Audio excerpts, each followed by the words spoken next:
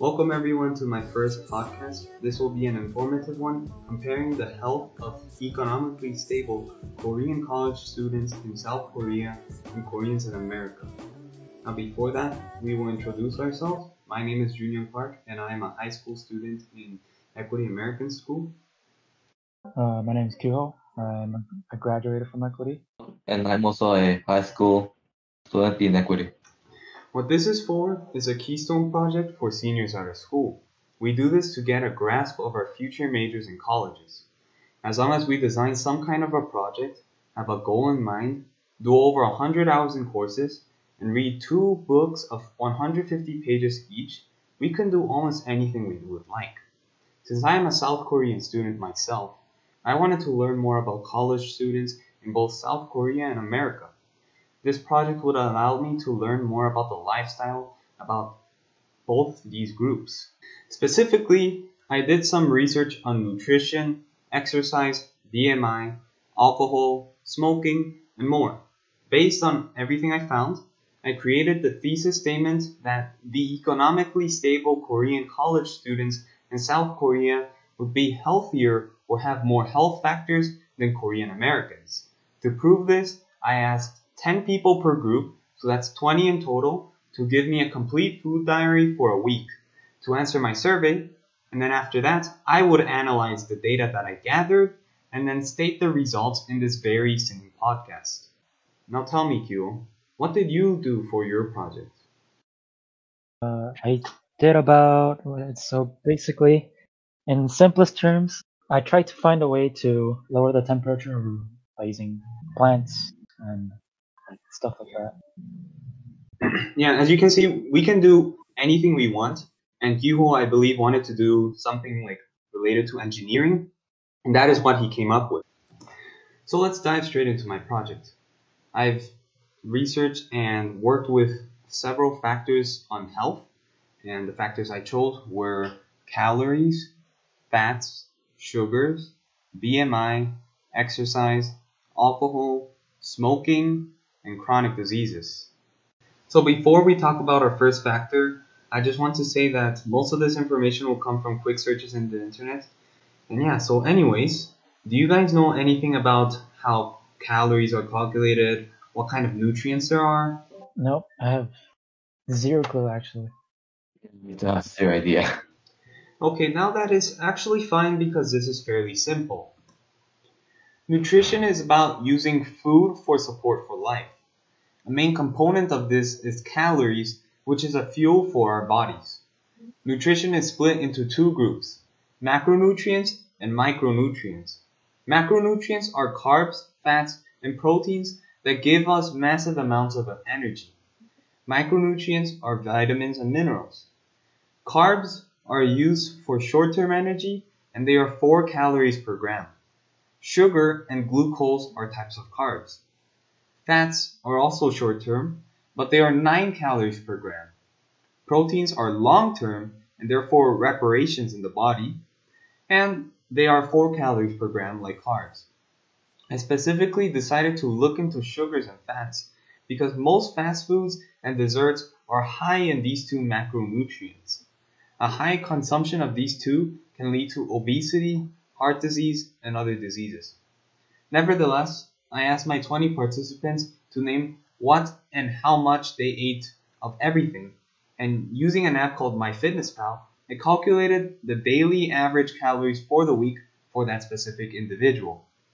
Now please bear with me in this, as many of these estimates can be actually completely wrong. However, as a high school senior student in Guatemala, I believe that this is the most I could have done. The second factor is BMI, which is body mass index. Do you guys know anything about that? Like a little bit, but not too much. Okay, well, just like nutrition, BMI is used for a fairly simple reason. BMI, or body mass index, tells you how much mass the population or sample has.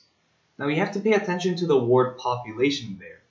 Using BMI to compare individuals is not as effective as it is to compare populations. And this is because it only tells you how much mass people have. That is, it does not tell people what kind of mass they have. People have bones, muscle, and fat for body mass. That means that a bodybuilder and a sumo wrestler could have the same BMI even though one is high in muscle mass and the other one is high in fat. Nonetheless, to calculate BMI, you divide the individual's weight in kilograms by the height in meters squared. Now, anyone can really do this, but there are calculators out there online. Once you get this number, you compare with the standards. A BMI of under 18.5 is considered underweight, 18.5 to 25 is considered normal weight, 25 to 30 is considered overweight, and over 30 is considered obese. What I did to get the BMI of my participants is I asked for their weight and height, and then I calculated their BMI on my own. Now moving on to our next factor, exercise. Do you guys know the benefits or what it's for? I mean, it's probably just healthier for you, no? Just exercising. And you lose weight? You are both exactly correct. Exercise is for health benefits and to burn calories.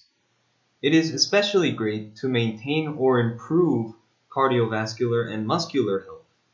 Also, by burning calories, it helps people lose weight or maintain it at low body fat levels.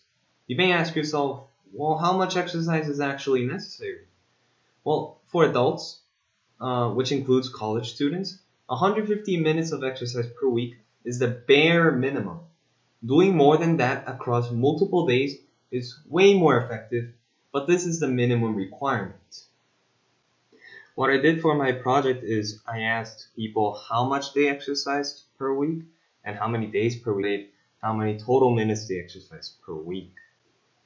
Well then, after exercise, the next factor we have is alcohol. Do you guys know anything about this? That a lot of people drink. Also gain more weight. Yes, those two are true, but what is important about alcohol is actually what it does to the body. Other than the fact that it can get people drunk, alcohol can damage the liver. It builds up a lot of fats in the liver, causing alcoholic liver disease. Also, as you said, Samba, alcohol makes people gain weight. This is due to alcohol having calories, 7 per gram to be exact. The problem is that alcohol that is consumed is prioritized to burn in the body, delaying the process of burning the food consumed previously. Due to this, drinking alcohol is not recommended at all, but the guidelines for drinking is 1 drink a day for women and 2 drinks a day for men. For my project, I asked participants to state how often they went out to drink and how much they drank. After that comes the second to last factor, which is smoking. Do you guys know anything about smoking? It's bad. I actually did a little bit of research on this. I think, what is it? It causes like heart problems, not only to like the smokers, but like to other people as well. So like even if you breathe like the smoke, you probably have a high chance of like heart disease or anything along that line. Not exactly. You are on the right track though, especially about hurting those around the smoker more than the smoker itself. Smoking hinders the lungs. The black smoke gets trapped in the lungs, making it hard to breathe for smokers. This has caused some people to get lung disease and even lung cancer. And because of this, even 1 cigarette per day has shown to be pretty impactful, so I absolutely do not recommend smoking at all. Still, for the sake of my project, I asked how many days a week the participants smoked and how many cigarettes per day they smoked. Now, finally, chronic diseases. Do you guys know any chronic diseases and what they are? Like not too many, but yeah, I don't know, not that many. I don't know any chronic disease either. Chronic diseases are those that require more than a year of continuous treatment. They include those like cancers, HIV/AIDS, heart disease, and tons more. However, the ones I focused on were those that are affected by lifestyle choices, at least at a great amount. For example, obesity and heart disease are usually not seen in those who have been constantly physically active or dieting. And alcoholic liver disease is also rarely to be found in those who do not drink alcohol. The diseases I chose were heart disease, liver disease, obesity, diabetes, kidney disease, atherosclerosis, lung disease, high blood pressure, and high sugar levels. For my project, I asked participants to check which diseases from this list applies to them. Now that we are done with the background research, the data analysis comes along. To do this, I used an unpaired t-test, which is a statistical test that allows us to compare two different samples of two different populations. It is almost like being able to compare apples and oranges. In this case, our apples are Koreans in South Korea and our oranges are Korean Americans. In the test, we basically compare the means of the two samples and find the statistical difference. This is not to be confused with a numerical difference, as a statistical difference can be a difference of a very small number or a very big number. For my project, I ran this test 8 times, 1 time for every factor. I used a Google Sheet program to do this, as manually doing this would take an extreme amount of time. For the sake of the sanity of most of the audience, I will not include any numbers in this part. If you are a numbers type of person, I will include all of the details and numbers after the outro of this podcast, so please stay tuned for that. After running the tests, these were the results I had gotten. For calories, I found no statistical difference between the two groups. For fats, I also found none. For sugars, I found none as well. However, for BMI, I found that Americans had a significantly higher BMI. For exercise, I found no statistical difference. But for alcohol, I did find that the Koreans in South Korea consumed a significantly higher amount of alcohol. And finally, for smoking and chronic illnesses, I found no statistical differences. In conclusion, at a 95% confidence interval, there was a significant difference between BMI and alcohol for both groups. BMI was significantly higher for Koreans in America, whereas alcohol consumption was significantly higher for Koreans in South Korea. Well, you might ask yourself, what is this 95% confidence interval? Well, basically in statistics, a confidence interval is a range that has a certain probability of containing the real or true statistic. As you may recall, my sample size is 20 in total or 10 per group. That is a very small sample size compared to the whole population, where it's like millions of people. So it will most likely not be 100% accurate. Since the most popular interval seems to be 95%, I went along with it as well. And due to both groups having one superior or inferior health factor than the other, one group does not have better health than the other. And due to all this, my hypothesis was proven to be incorrect, as I had stated that Koreans in South Korea would have better overall health than Koreans in America. Now I weighed every single factor at the same level, which is why I have come up with this conclusion. Well, were you guys surprised by any of these findings? I expected that Koreans in South Korea will be kind of unhealthier since I know like in South Korea they drink a lot of alcohol.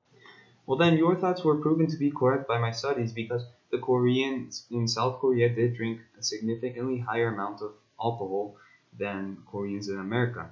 But the reasoning behind my hypothesis was because when we think about the American cuisine, we have fried foods, high fats, high sugar foods, processed foods, and that's why I thought that the Korean Americans would have a significantly unhealthier lifestyle.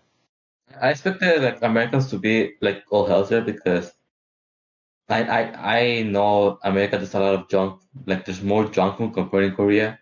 But apparently Koreans tend to drink a lot of alcohol because of like the age required. Well, again, because of nutrition, I believe that the Korean Americans would be unhealthier. But what did you think? Did you agree with me or did you agree with Sambal? That's kind of what I thought as well, because it's not like Koreans drink alcohol every day, right? But like food, you eat food every day. So like it depends on like what you eat, but like most commonly, like Americans eat like fast food or let's say college students eat like food, any food that is really out there. So they don't really care about their health, right? Yes, that is what I thought as well. But we had failed to consider that these are college students, and Koreans can drink at 19 to 20 years old, whereas Americans can drink starting from 21. Also, South Korea's society is very fixated on alcohol consumption. And finally, I had weighed alcohol and nutrition at the same amount, which is why it led to these results. Anyways, this is it for the podcast. Once again, the statistics are there after the outro. And thank you for tuning in. Until next time.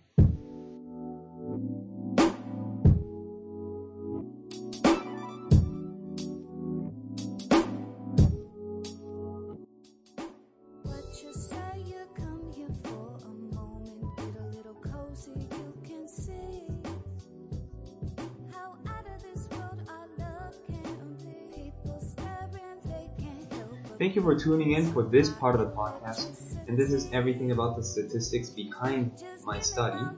Once again, I used the unpaired t-test using a Google Sheet add-on program to calculate the t-test. And I used a sample size of 20 in total, 10 per group. And I used the t-test for 8 times, one for each factor.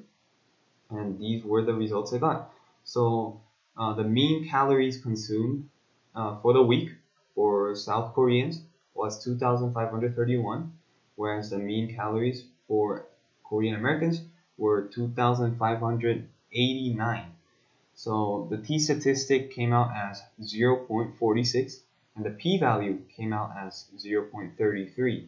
So now because the p-value 0.33 is higher than the cutoff, and my cutoff would be 0.05 due to it being a 95% confidence interval, I failed to reject my null hypothesis, that is that the two means are the same.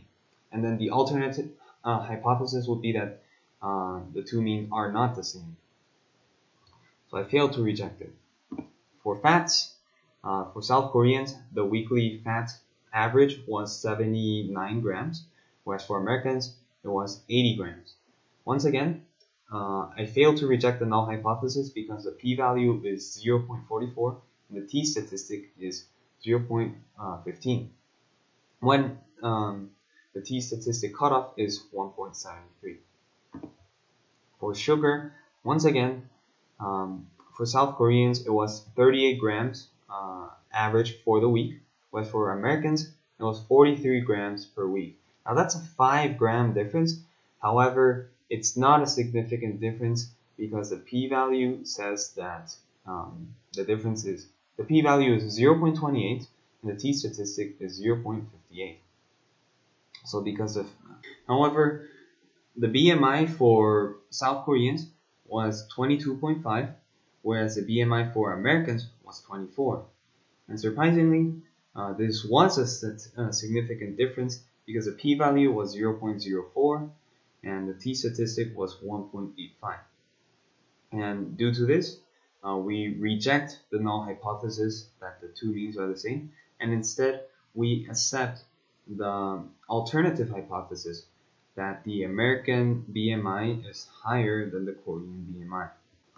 For exercise, the South Koreans had an average of 2.3 hours of exercise per week, whereas the Americans had an average of 1.6 hours per week.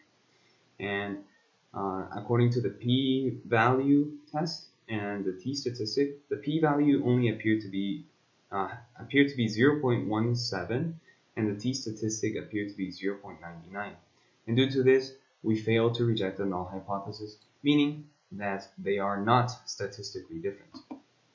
For alcohol, the South Koreans had an average consumption of 2.4 glasses per week, whereas Americans had an average of 0.1 glasses a week. And because of this, the p-value turned out to be a very, very small 0.00028, and the t-statistic appeared to be very high, 4.7. And due to this, we reject the null hypothesis and accept the alternative hypothesis that the alcohol consumption in Korea is significantly different than the consumption in Korean Americans. For smoking, the average cigarettes per week for Koreans in South Korea was 0.2, whereas for Americans it was 0. And the p-value test showed that the p-value was 0.075 and the t-statistic was 1.5, so we do not reject the null hypothesis and we get no statistical or significant difference. And finally, chronic diseases. The Koreans in South Korea had 0 chronic diseases, and in America there was 1 person, which turned out to be 0.1 in total, because 1 out of 10 is 0.1. And doing the 2 tests again, the t-statistic was 1 and the p-value test was 0.17, showing us that there is no reason for us to reject the null hypothesis, and we found that there is no significant difference. And yes, that is it. Thank you for tuning in, and that is the end for the statistical part of my project. Sources that I used were healthline.com, consumer.healthy.com, ers.usa.gov, futuredish.com, sciencedirect.com, ers.usda.gov, ourworldindata.org, pewresearch.org, and then some courses on Coursera, like Stanford Nutrition on Coursera, Understanding Obesity in Coursera, Questionnaire Design for Social Surveys in Coursera, Basic Statistics in Coursera, and finally Lifestyle Medicine Part 1 in EDX.